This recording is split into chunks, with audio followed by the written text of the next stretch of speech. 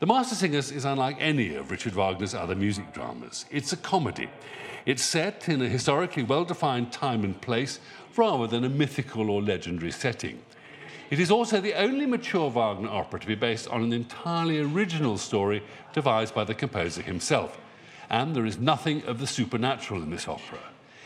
And it breaks the composer's own rules about avoiding traditional operatic conventions, such as arias, choruses, and even a quintet. It's also the longest of the music dramas, and in a way, the vindication of bourgeois values over those of an aristocracy. It's the cobbler, Hans Sachs, who helps the nobleman, Walter von Stolzing, win the prize, and the girl, Pogner's daughter, Eva. The first draft of the story was dated Marienbad, the 16th of July, 1845. Wagner was taking the waters and reading a history of German poetry. The book included chapters on the Master Song and on Hans Sachs. Later, the composer wrote in A Communication to My Friends, published in 1851, that Meistersinger was to be a comic opera to follow a tragic opera, i.e. Tannhäuser. Just as in Athens, a satire play followed a tragedy, so Wagner would follow Tannhäuser with Meistersinger, the link being that both operas included song contests. A very long evening that would have been. Having completed the scenario, Wagner began writing the libretto in 1862 and followed this by composing the overture. And the overture was given its first public performance in Leipzig on the 2nd of November 1862, conducted by Wagner himself. Composition of Act 1 was begun in the spring of 1863 in the Viennese suburb of Penzing, but the opera in its entirety was not finished until 4 years later. Wagner had great difficulty with this, particularly Act 1, when he was living at Trübchen near Lucerne. Indeed, the Mastersingers was written during a particularly difficult time for the composer. The 1861 Paris production of Tannhäuser was indeed a fiasco, thanks to the Jockey Club. Wagner gave up at this point hope, perhaps, of completing what he felt was going to be his major work, The Ring of the Nibelung.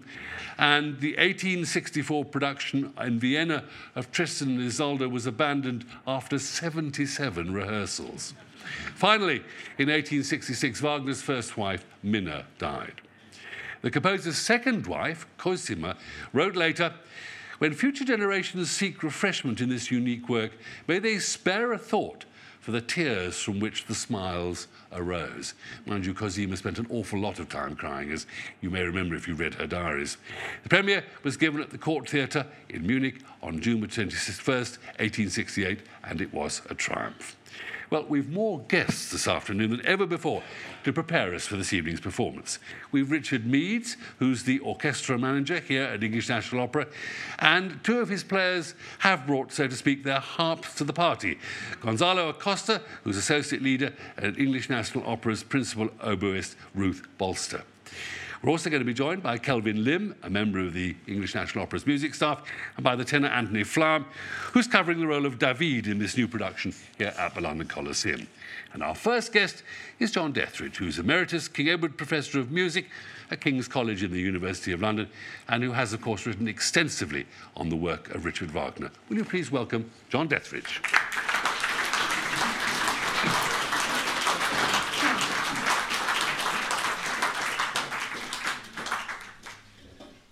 John, a very simple starting question. What is it, do you think, that attracted Wagner to this story when he was reading it in Marienbad? I think he thought it was quite funny, or it had possibly, a really funny moment. It was quite serious, though, in the Mastersinger tradition. It's terribly serious, that the singer sings a song and someone has to mark it. In fact, they had 4 markers, and they had a Lutheran Bible there to check the rules of the song against the Bible, the text and the content. And Wagner thought, wouldn't it be funny if on stage there could be this scratching sound and there would be this ridiculous situation where someone is trying to sing and get to the end of a song, and someone was making these ridiculous noises for pedantic reasons. That's really how it started. It is unique, as I've suggested, because this is the only one of the mature works that has a plot entirely invented by Wagner. That's right. I mean, although some of the details are there in the sources, he then put together a plot that would also include another of the things that occurred to him, which was this idea of crowds suddenly going crazy. Because I think it's probably true. He was in a situation earlier in his life where there was some situation and suddenly the crowd went mad. And he thought, I've got to sort of put this on stage somehow, this kind of madness. And in a way, the opera is about a sort of madness. It happens at the end of Act 2 now, as we know. So these two things, the riotous marking of the song for utterly ridiculous reasons, Philistine reasons, and the crowd going mad, and also the interest in Hans Sachs, who is a big literary figure. Goethe had praised Hans Sachs and put him on the literary map in Germany. So, it was a gift. Do you think? I mean, it's a comedy. No, it's not really. Okay, explain. He calls it a comic opera in the draft you mentioned, Komische Oper. But while he was composing it, when he decided to compose it again, you have to remember that he gave up. Can you hear me? He gave up wanting to write it. He gave the draft to Mathilde Wesendonck. He always gave things he didn't want anymore to Mathilde Wesendonck. She had 50 of his manuscripts, over 50 of his manuscripts. And then one day, he asks her for the Mastersinger draft back again. This is in 1861. And the question is, well, why does he change his mind? And with Wagner, when he changes his mind like this, there's usually one very good reason: he needs money. So he had the idea of writing a short opera because The Ring was in the drawer. Tristan, it looked as though it was never going to be performed because it was so unperformable. So why not write a little comic opera that will take me about 6 months to write, and Mr. Schott, my publisher, can give me a good advance for it. And then he had another think about this Mastersinger, and then he begins to see that he can actually rewrite it, and he can rewrite it in the way that he's written Tristan, and in the sense of Schopenhauer's philosophy. So Hans Sachs, for a start, he basically becomes a kind of philosopher who worries about the madness of the world, because Schopenhauer worried about the madness of the world. And the lovers become kind of Tristan and Isolde pair, where they're afflicted in their love. This is not in the original version. For example, Walter, at the beginning, is a literary expert. He comes to Nuremberg full of ideas about German literature. And when they ask him to sing a song in the first act, he said, well, can I sing something about Parsifal? He says Parsifal, or Kriemhild, or someone like that. And the master singer said, no, nothing high literary like that. You've got to obey the rules. In the version we know now, Walter doesn't know anything about literature at all. He comes to Nuremberg on business, and then he says something interesting. He says, I wish I had never entered Pogner's house. And that isn't because his business dealings were a failure, it's because he met the girl. And if you know anything about Wagner, boy meets girl is terribly complicated. Boy should never meet girl, really, because if they do, it's fated. And you want to get away from it. You are afflicted by sex. So they are afflicted by sex, and you know that they're going to escape into some sort of unknown place in the second act. The point about the second act is that Hans Sachs tries to prevent them.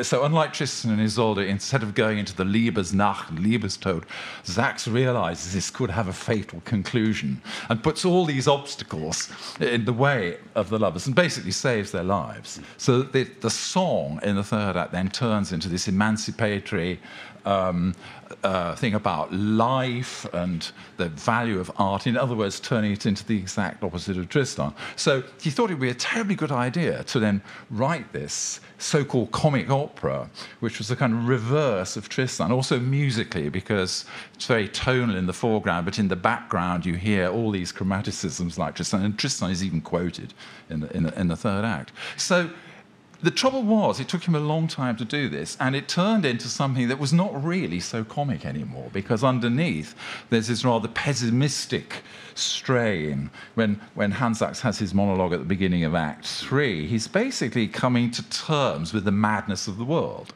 which is Schopenhauer's big thing about the will, that we're all driven by our will. Our intellects are basically subsumed under this force of nature, and we've got to come to terms with this by relinquishing these things, reflecting on it, and being sympathetic to the suffering of others, and so forth. So this word Wahn in the monologue is very important, madness. How does Wagner justify himself to the breaking of his entire aesthetic rules, that he writes an opera that is much closer to conventional operatic form than he has for a while? There's no problem. Absolutely no problem with that.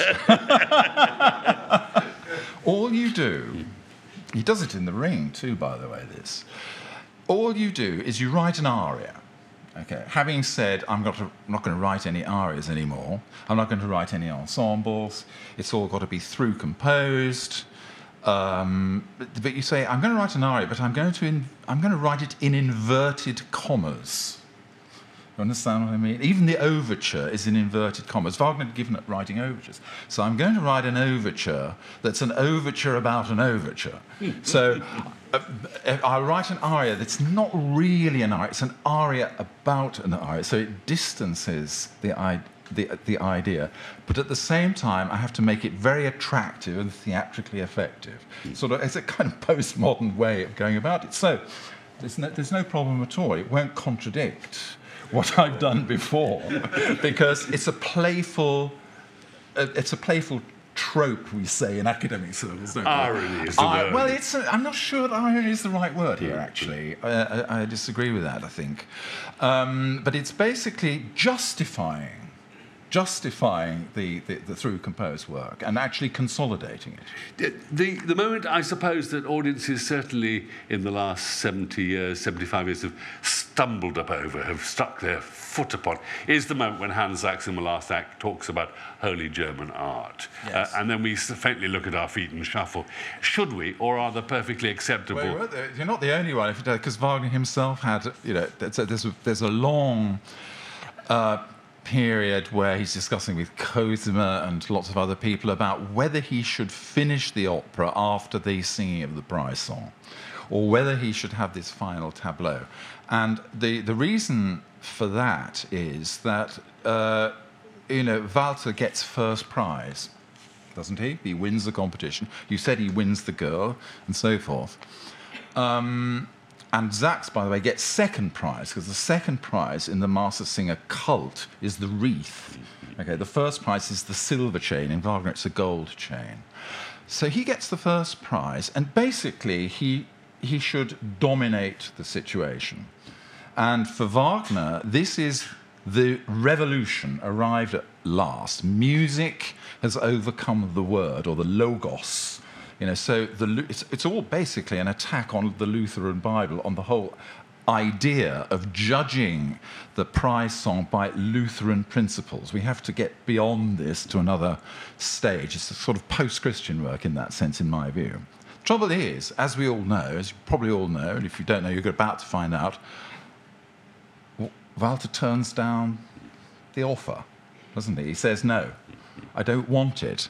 And it's shocking, because the audience goes like this. And then Hans Sachs, who's got second prize, comes to the rescue and said, OK, we're going to restore order, because this is all about order. It's a biblical fight between disorder, and Beckmesser, who represents order, because he's the one who gives the rules. He is presented as very disordered, and Walter, who is allegedly disordered, becomes very ordered, but in this higher emotional sense. But then Sachs says, I'm going to restore order with a speech about our German masters. So in a way, the revolution goes backwards. And if I were producing this, I would say to Walter, you've got to act as if by giving up, that you're signing a pact with the devil after all.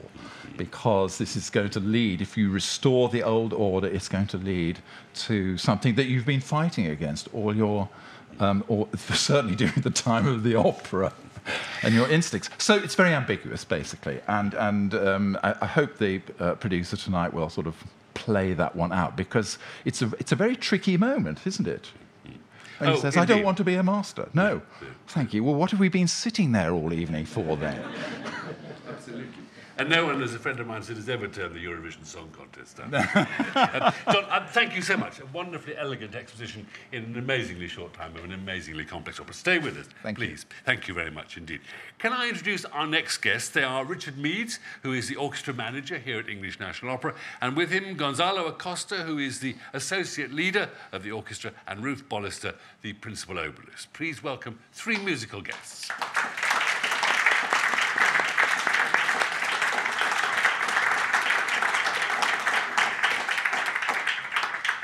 Can we lend you a microphone? Yeah. Richard, first of all, just briefly, what does the orchestra manager do? OK, so my role as orchestra manager is that I have to manage the 69 contracted musicians that are employees of E&O, so very large orchestra. And there are 3 people in my department, an assistant orchestra manager, myself, the orchestra manager, and an orchestra logistics manager. And essentially, our daily role is to try and make the life for Ruth and Gonzalo and the rest of the orchestra as easy as possible. So we have to make sure that they're scheduled for the work they need to be scheduled for, that they're paid. They would agree that that is very important. As well as booking rehearsal venues, extra members that we need for large operas such as Wagner.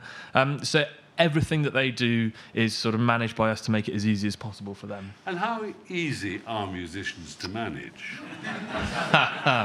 Now, the honest answer is they're very easy to manage. They're no different to anybody else. Of course, when you're managing a large group of people, there are difficulties, but no more than any other place. So it's a pleasure to work for them. And do you have a hand in recruiting new players to the orchestra? Yes, so our recruitment process is an interesting one, I'm sure. We form a panel which is comprised of 7 musicians from the orchestra and the orchestra manager, and the then panel of 8 go through a journey where they shortlist from CVs, and then they'll hear auditions, and then they'll hear people on trial. And typically this lasts, I would say on average, about 2 years. It's a very lengthy process. As you're going through those CVs, as you're working with your own existing members of the orchestra, do you recognise something one might call an E&O orchestral player? Is there a kind of identity? Yeah, I thought long and hard about this one, and I think for me, I think it's someone that's a fantastic musician, first of all. It's someone who has a real passion for opera and a team player.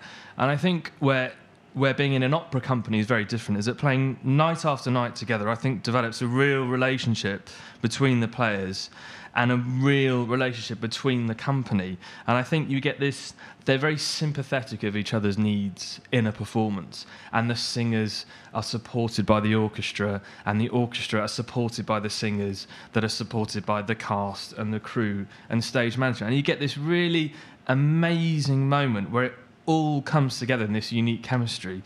And that's one of the reasons that I love working here, is you have these sort of, I would say, an epic moment like our Peter Grimes prom, where although it was semi-staged, there's a real company piece about Peter Grimes, and to perform it at the Royal Albert Hall in the prom series, for us to get out of the building that we're in and say, here we are, this is what we do every day in the pit. And there was a real buzz about that for me. Richard, thank you very much. We might turn the question back to our 2 guests who are players. Gonzalo, what for you is special about being a member of this orchestra? Well, everything that Richard said is absolutely true. What's great about working here in particular is we would spend 2.5 months on one work, which means we can really get inside the music. We get to know it very, very well. Unlike perhaps a symphony orchestra that might just do one program for maybe a week maximum, we can do 8, 10, 12 performances, and we get, hopefully it improves and improves. That's a great joy. And I think what Richard said as well, we get to know each other very well as well in the orchestra. Special family, yes. Ruth, is it also, the extraordinary repertoire, as well as belonging to a group of players, as well as spending a lot of time learning a piece of music, it's the sheer variety of the repertoire you're playing? Yeah, I think that is totally unique for our orchestra out of any orchestra I can think of. Because at the moment, in our days in between performing this, we're rehearsing The Indian Queen by Henry Purcell. and there's almost nowhere where you'd actually still play that on modern instruments, and that's something that's very fantastic here, is that we still get to work on these very early pieces, Rameau, Purcell and Handel, in a sympathetic style, the same time as we're going to be doing Sondheim, or we were doing a sort of brand new work by John Adams. I've always thought about a musician, it maybe might seem objectively a little curious that you'd want to hide in a pit under the stage rather than sit on the platform at the Festival Hall or the Barbican or any of the concert halls in London. You know, you're kind of hidden away like Nibelungs. Does that matter? Sometimes it does. I think, like Rich says, that moment when we were sort of able to come out at the prom was really important to us. And I think a lot of us, when we can, if it fits around, people do go and play in the other orchestras around London sometimes, which I think is really important when we can, from time to time, that one does remember to sit on a stage and keep that ability. I think one thing that's good about being in the pit is the fact that you're in a safe environment with colleagues who we trust very much, and we get to do, for example, 8 performances of the Master Singers. It enables you to take risks. I think this, to come back to this idea that during a run, how it develops a life of its own, or somebody might stretch a phrase one way and then you respond to that, or you almost keep it and then the next performance that changes. I think that life through there is very important, and that's something that we can do because we are in that environment that's safe. Gonzalo, is a performance of Wagner in this house with this orchestra always something special for you? Oh, absolutely. I mean, I think you've already mentioned it's a marathon, so you have to be very fit physically, but also mentally. I mean, it's nearly 6 hours, I think, you'll be here this evening. It's a joy to play. It's technically very challenging. And I think another difference that we have, as opposed to a typical symphony orchestra or anything, we are pretty much accompanying for the whole of the time. So you really need your antennae up all the time, because every night is different, guaranteed. So that's a real challenge, and one of the reasons why I've been here as long as I have, really.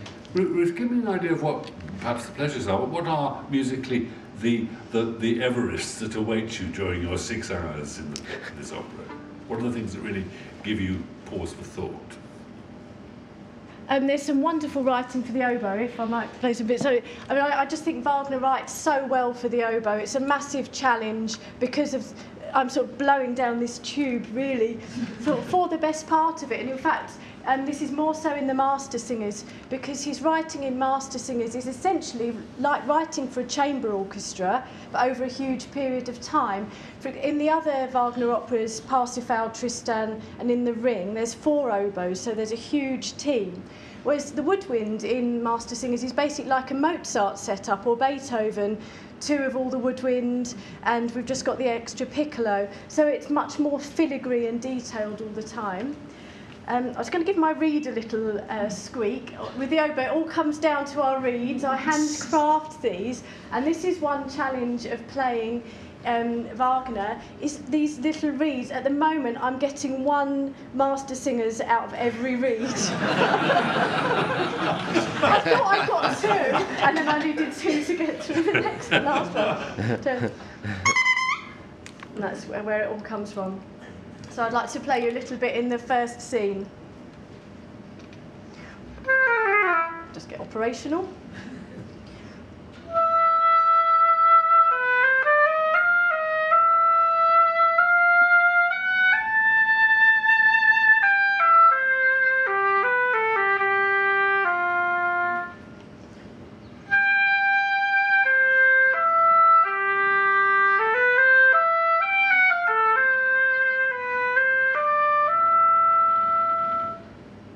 So he's writing like that at the beginning, and then, I mean, I could just play a little bit, but when we get the lovely Walter Big Prize song comes along, I get to play along with that, which is very nice. So I sort of... the oboe, it's so often shadowing the voices, and that's a great treat for me. You have to sort of develop this sixth sense of what's going on behind us, because you have to bear in mind where I'm sitting, I can't see anything. It's like sort of driving without a rear view mirror. That I have this sense something's going on I've got to fit in with. So I'll just, one other little bit I can play you is when when the special song comes at the end.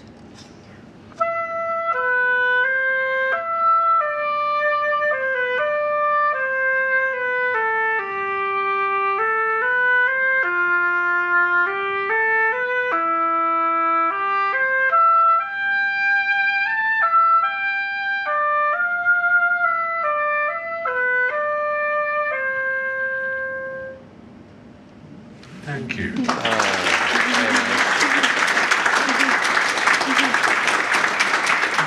Gonzalo, are there moments for you and for the first violins of comparable quality that stand out in the score? We play most of the time as an ensemble, of course, in the first violins, whereas Ruth gets these lovely solo moments. But we do get some long melodies as well. I think it's interesting. There's one melody that we have in the overture which appears in E major, and then whenever it appears in the third act, it's always in C major. I don't know if that's relevant. You probably have something to add about that. But if I just play a little bit of that, perhaps.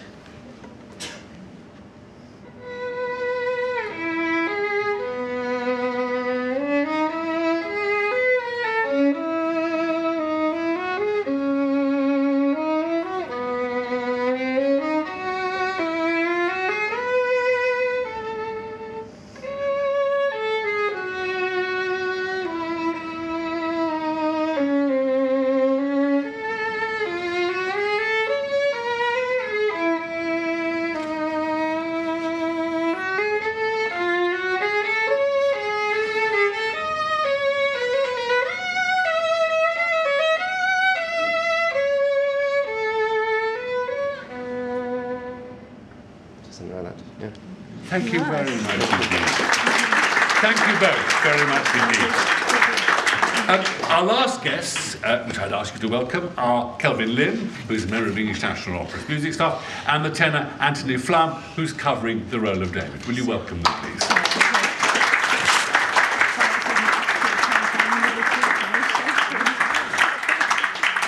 I'm afraid, Anthony, you have to talk as well as sing for your supper at these events. I'll do my best.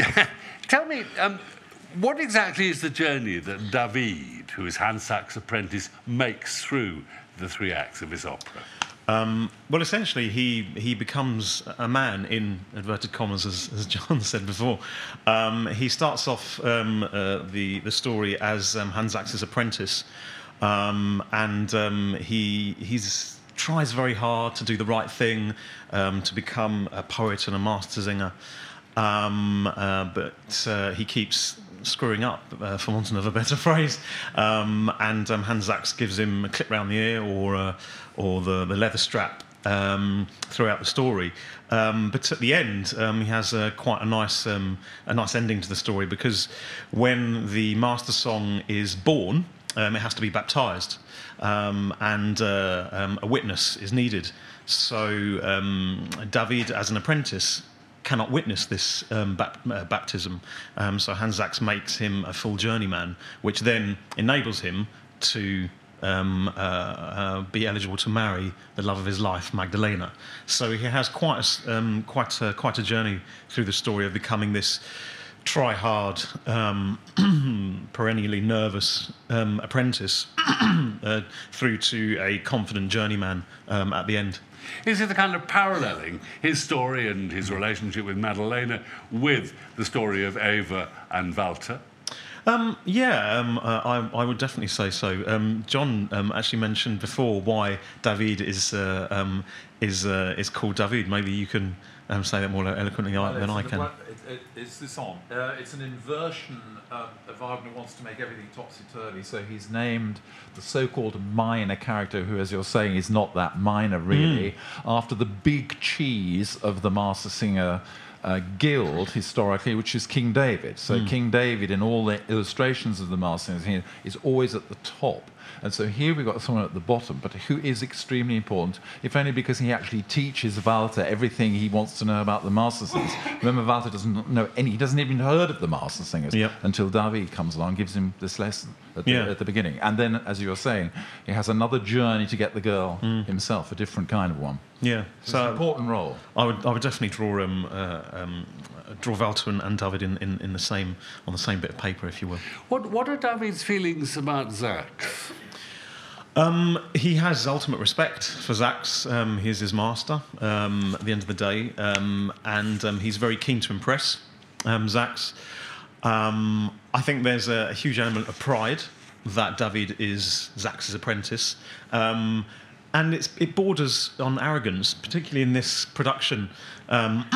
David's kind of a bit arrogant and a bit aggressive towards the other apprentices, in that, I know best, just do what I say and stop annoying me. But that's this production's interpretation. But David is certainly respectful and afraid of Sax, because as the other apprentices keep reminding David, he knows the knee strap tune very well, and the hearty kick tune as well, as you'll see later on in the piece. So he does quite often get beaten by Sax. So he's in awe of him, respects him, is afraid of him, wants to be like him. And at the end, I think there is a certain element of love for him, because as he's singing in the festival scene, me personally, I just smile. So I think there is an element of love between David and Sax as well. What are the challenges vocally? Obviously, it's an extraordinarily long role in a long opera. Well, but I was going to say that is the challenge. It's 5 hours long, The way it's set in the aria that I'll sing in a bit, the voice does jump around, but Wagner's written it so that David is demonstrating to Walter how to sing.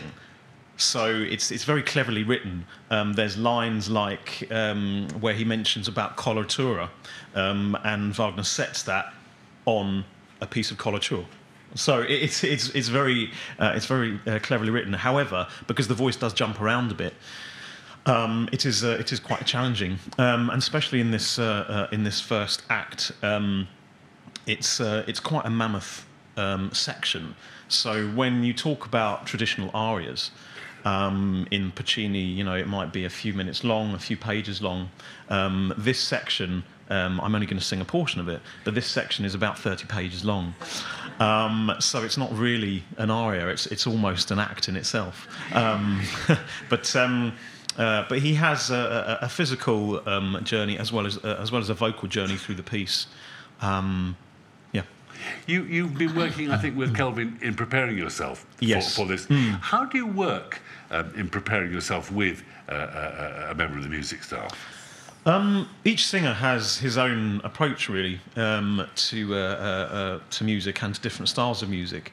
The first thing I do is get a recording, a good recording, and listen and just kind of bathe myself in the music, for want of a less pretentious phrase, and just get the feel of the music first. Then, obviously, the translation is very important in this house. So you look at how the words are set to the music, and then it's a question of course, all the physical stuff of getting into your body is all taken for. But what our job is to make this sound as if we're just talking. Obviously, this is a piece about singing, but when David is teaching Walter how to sing, he's explaining the rules. So he is demonstrating, but it's my job to make that look easy. It's not. But in order to do that, you have to practice and practice and practice with the words and try and make each musical phrase seem like a sentence. And sometimes there are long notes, and in normal speech, I wouldn't speak like that. But in music, there is these long notes, so you have to try and make sense of the musical line, because text is very important in most pieces, and particularly in this one. You're going to sing a little of David's aria from Act 1, in which he's endeavouring to explain to Walter what singing is all about. Anything else we need to know before you and Kelvin perform for us? No, what I would say is listen out to the little sections where he explains about how to sing, about coloratura. Listen out for those little things because they're very cleverly written.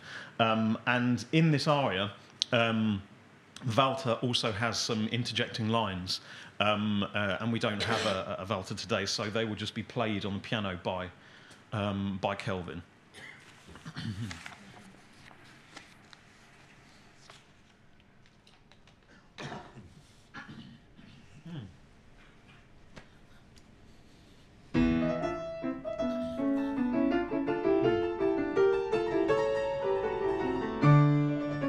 Good sir, the master singer's way cannot be learnt in just one day. In Nuremberg, the finest master is the renowned Hans Sachs. For a year or more, he's been my teacher, so I can learn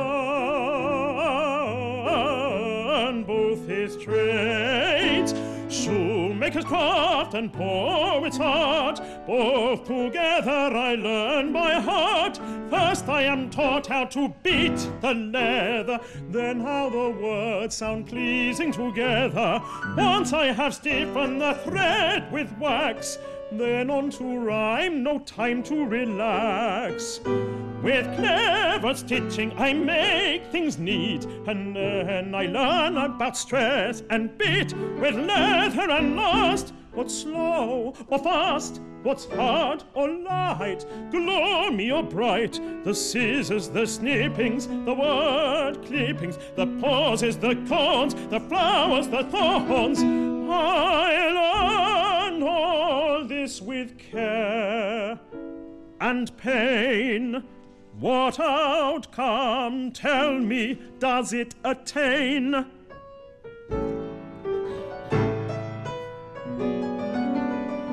Right, and there's still no time to lose. A song of many stanzas is made, where the copious rules are strictly obeyed. And rightly stitched and deftly pitched, both sections fitting nicely, both show and song precisely. And then there comes the after song, neither too short nor yet too long. Also let no rhyme be heard that has already occurred, when all is you've read, marked and learned. Still the right to be called master you've not earned.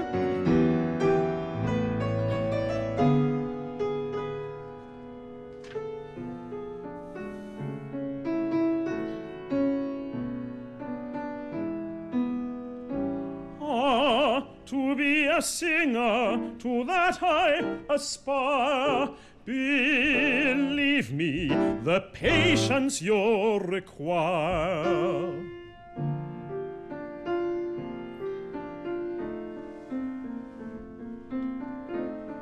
The master's tones and melodies are many in name and kind.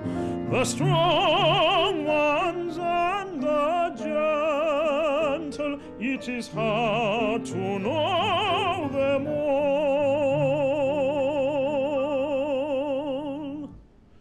The short and long and overlong tones, the paper mode, black writing mode, the crimson, blue, and green tones, the strawberry, hawthorn, fennel mode, the tender, the sweetened, the rosy tone, the fleeting passion, the forgotten tone, the rosemary or flower mode, the rainbow mode, and the night nightingale mode, the mode of English tin, the cinnamon mode, fresh pomegranates and linden tree mode, the frog, the calf, the linnet mode, the long-departed glutton mode, the skylark, the snail tone, the bucket tones, and the honey blossom, the marjoram, the lion skin, true pelican mode, the bright glittering thread mode.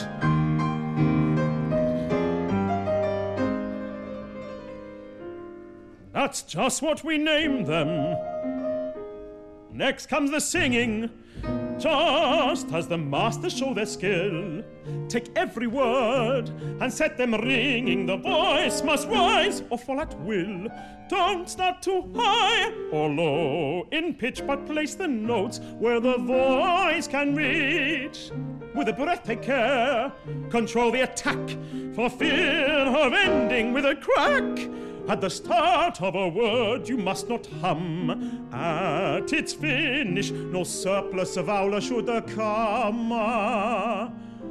Don't alter the bloom. O colorator, each grace note fixed by the master's rules. For if you go wrong, stumble or trip, or lose yourself, or make just one slip, though the rest you sing correctly, for this you are still rejected. Despite much industry and zeal, I never yet have done so well.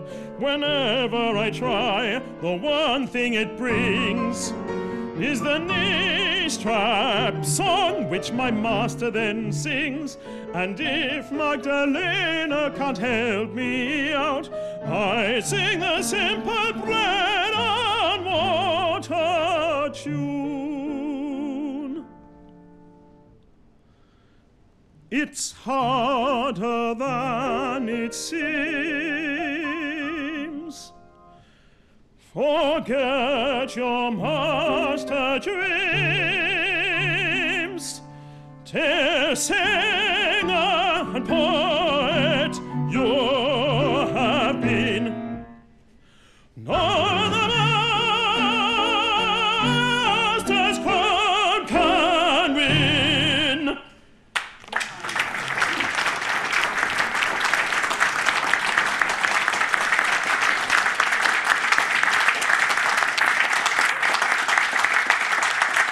Thank you both. An elegant singing lesson. Thank you very, very much indeed. Ladies and gentlemen, we've run to the end of our allotted time. Some thank yous. Thank you to all of you for being here with us this afternoon. I hope that you'll have a superb evening in the house when the show begins. Other thanks, of course, to our guests, John Dethridge, Richard Meads, Gonzalo Acosta, Ruth Bollister, Anthony Flam, and Kelvin Lim. Thank you all very much for being with us this afternoon.